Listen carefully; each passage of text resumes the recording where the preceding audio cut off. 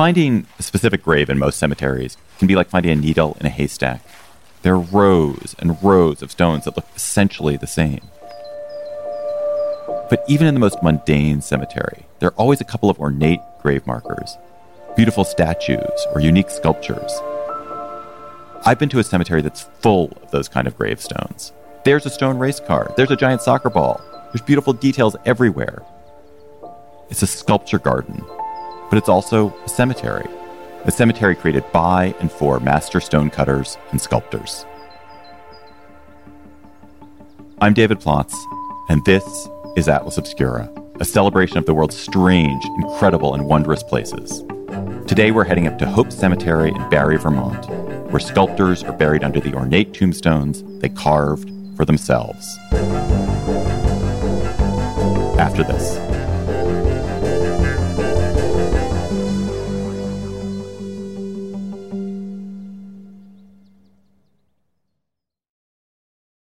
If you're looking for a place where the wide open skies and the towering mountains inspire you to find an untapped part of yourself, you might want to take a trip to Wyoming.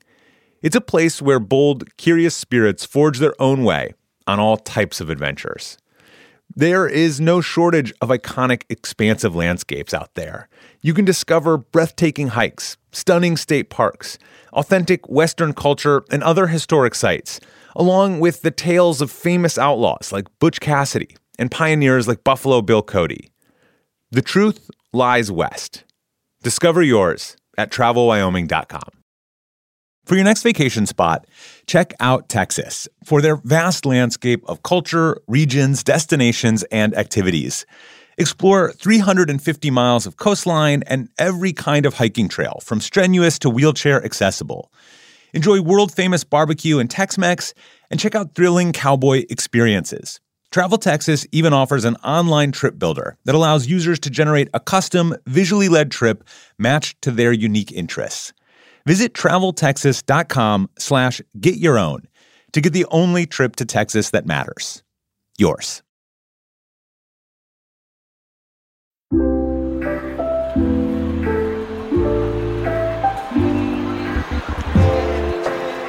It's the 1893 World's Fair in Chicago. People from all over the world are flocking to the city to see the most exciting developments in technology and culture. You've got the original Ferris wheel, the first movie theater. And tucked amid all these wonders and inventions, there's a small booth paid for by the Barre Granite Association. That's B-A-R-R-E, pronounced Barre. Now, for a lot of people, granite might not be the most memorable thing at the World's Fair. But for stonecutters, the granite from Barre was world class. The reputation of Barre's granite spread across the globe, and soon the little town in Vermont began to attract stonecutters from Europe, especially Italy. Today, fewer than 10,000 people live in Barre, but Hope Cemetery is still bursting with the town's creative heritage. Well, it was opened in 1895, and it was originally designed as a garden park. That's Eileen Galander, a Barre resident who gives tours of Hope Cemetery. This was a community of immigrants, and they were the sculptors. They were the artists that were doing these stones. And this place was really our outdoor art gallery. After the cemetery opened in 1895, a town tradition quickly developed around going there after church. So on Sundays, they would walk around and just see the other members of the community and talk, and then just look at the stones and make comments about them. They all knew who was the carvers at the time. They knew who had passed away. They knew the new stones. They knew everybody. And so it was endless debating on who was the best carver, who was the best sculptor. And it still happens today. It's kind of a Barre pastime. At one grave, there's a sculpture of a race car. At another, a couple laying together in bed. At another, there's an ornate airplane. And beyond that, there's a grave marked by a giant soccer ball. But for all the variety you see in Hope Cemetery, Eileen says there's one thing the graves all have in common. So it's kind of an unwritten law that everybody who is buried in Hope Cemetery and wants to have a stone, it must be out of Barry Gray. You hear that? The granite's got its own name, Barry Gray. When you see it in the sun, it sparkles. It's very beautiful. And I think there are something like 4 stones that have snuck in somehow over the years. And they're probably from French Canadians that brought down some Canadian pink granite. And they really stand out. They kind of look dirty when they're next to Barry Gray. So now everybody knows it's Barry Gray, or you do not get buried in Hope Cemetery. So let's take a tour. One of the first ones that we go to is in the mausoleum section.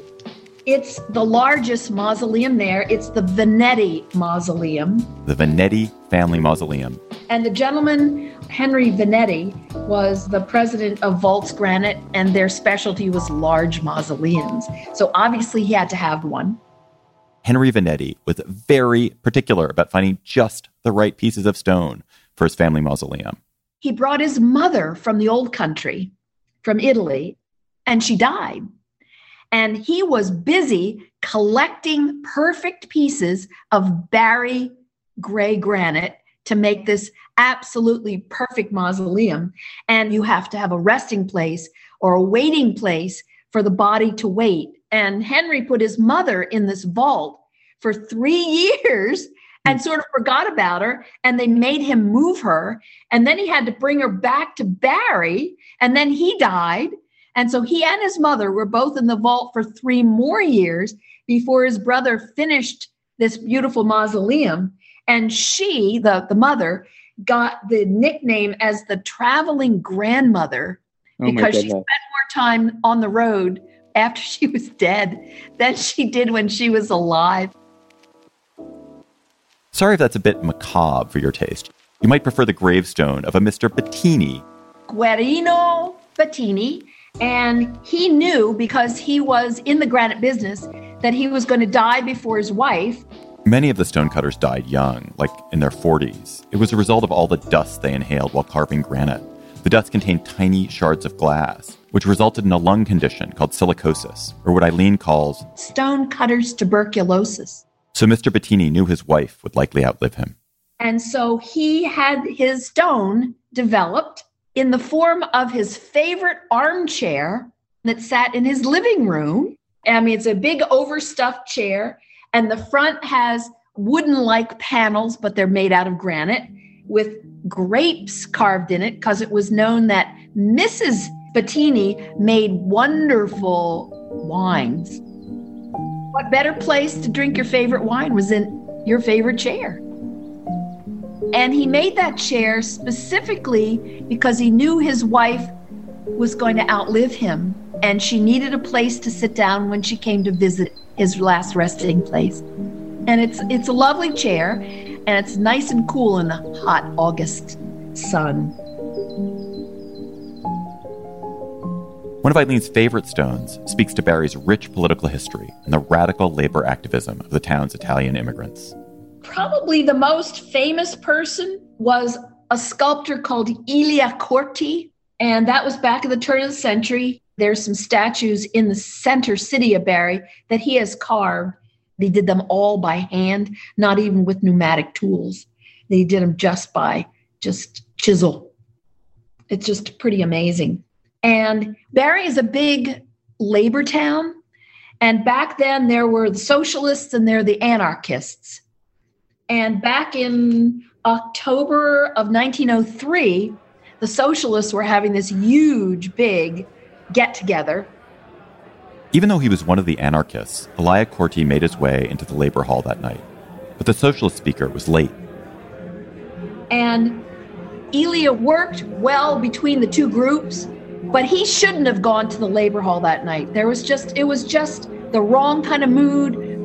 And there was pushing and shoving, and there were 2 gunshots, and they landed in Elia Corti's spine, and he died that night. He's buried beneath a most unusual marker, which was carved by his brother and his brother-in-law, both Barry stonecutters. And it's made out of one gigantic, huge stone. And it's all carved together, which is unheard of. And it's a very beautiful stone. It shows him in regular size, sitting kind of with his hand on his arm. And next to him is a pillar, and it's cut off. It means the person who was buried there, their life was cut short, so they died very young. He was 30 years old. And a lot of the sculptors on both sides, the socialist and the anarchist, all came and helped carve the tools of the sculptor that are sitting at his feet.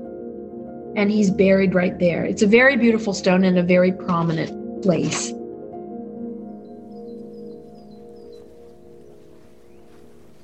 For Eileen Galander and the rest of the people of Barrie, Hope Cemetery is more than just a place to stroll after church. It's the place where they'll be buried one day. So when they spend Sundays in the cemetery, assessing which statues and sculptures are best, it might be their way of talking about who they want to sculpt their own stone. Everybody knows somebody who works in a shed, so you'll be able to get a good deal, or you might know a sculptor that has said to you, oh, I can do that, and just commission me. That ended up what I did. I commissioned a sculptor. But a lot of people do that, and it's 30 years before they ever use the plot. But they've got it, and it's theirs. They've got a deed. They don't have to worry. And they certainly don't have to worry, because their stone, their own personal slab of Barry Gray, is in the best of hands. Here in Hope Cemetery, flowers bloom forever, and the light defines the carver's work. Some of the Scalpellini, or the carvers, believe that when you feel love, that's when you should carve. And coming through Hope Cemetery, there's a lot of love.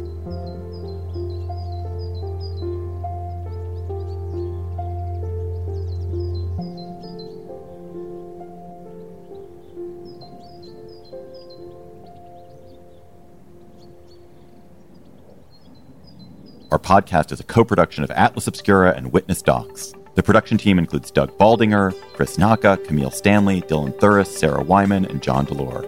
This episode was reported by Matthew Taub. Our theme and end credit music is by Sam Tyndall. This episode was mixed by Luce Fleming. I'm David Plotz, wishing you all the wonder in the world. Talk to you soon.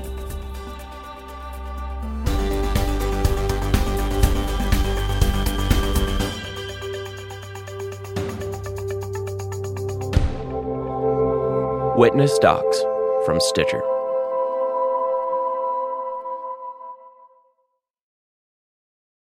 Just in and so good. Thousands of spring deals at your Nordstrom Rack store. Save big today on new arrivals from Kate Spade New York, Nike, Sam Edelman, Free People, and Madewell, starting at only $30. Great brands and great prices on dresses, denim, sandals, designer bags, and more. So rack your look and get first dibs on spring styles you want now from just $30 at your Nordstrom Rack store. What will you find? Pulling up to Mickey D's just for drinks? Oh yeah, that's me. Nothing extra, just perfection and a straw. Coming in hot for the coldest cups on the block. Because there are drinks. Then there are drinks from McDonald's. Mix things up with any size lemonade or sweet tea for $1.49. Perfect with our classic fries. Price and participation may vary. Cannot be combined with any other offer. Ba-da-ba-ba-ba.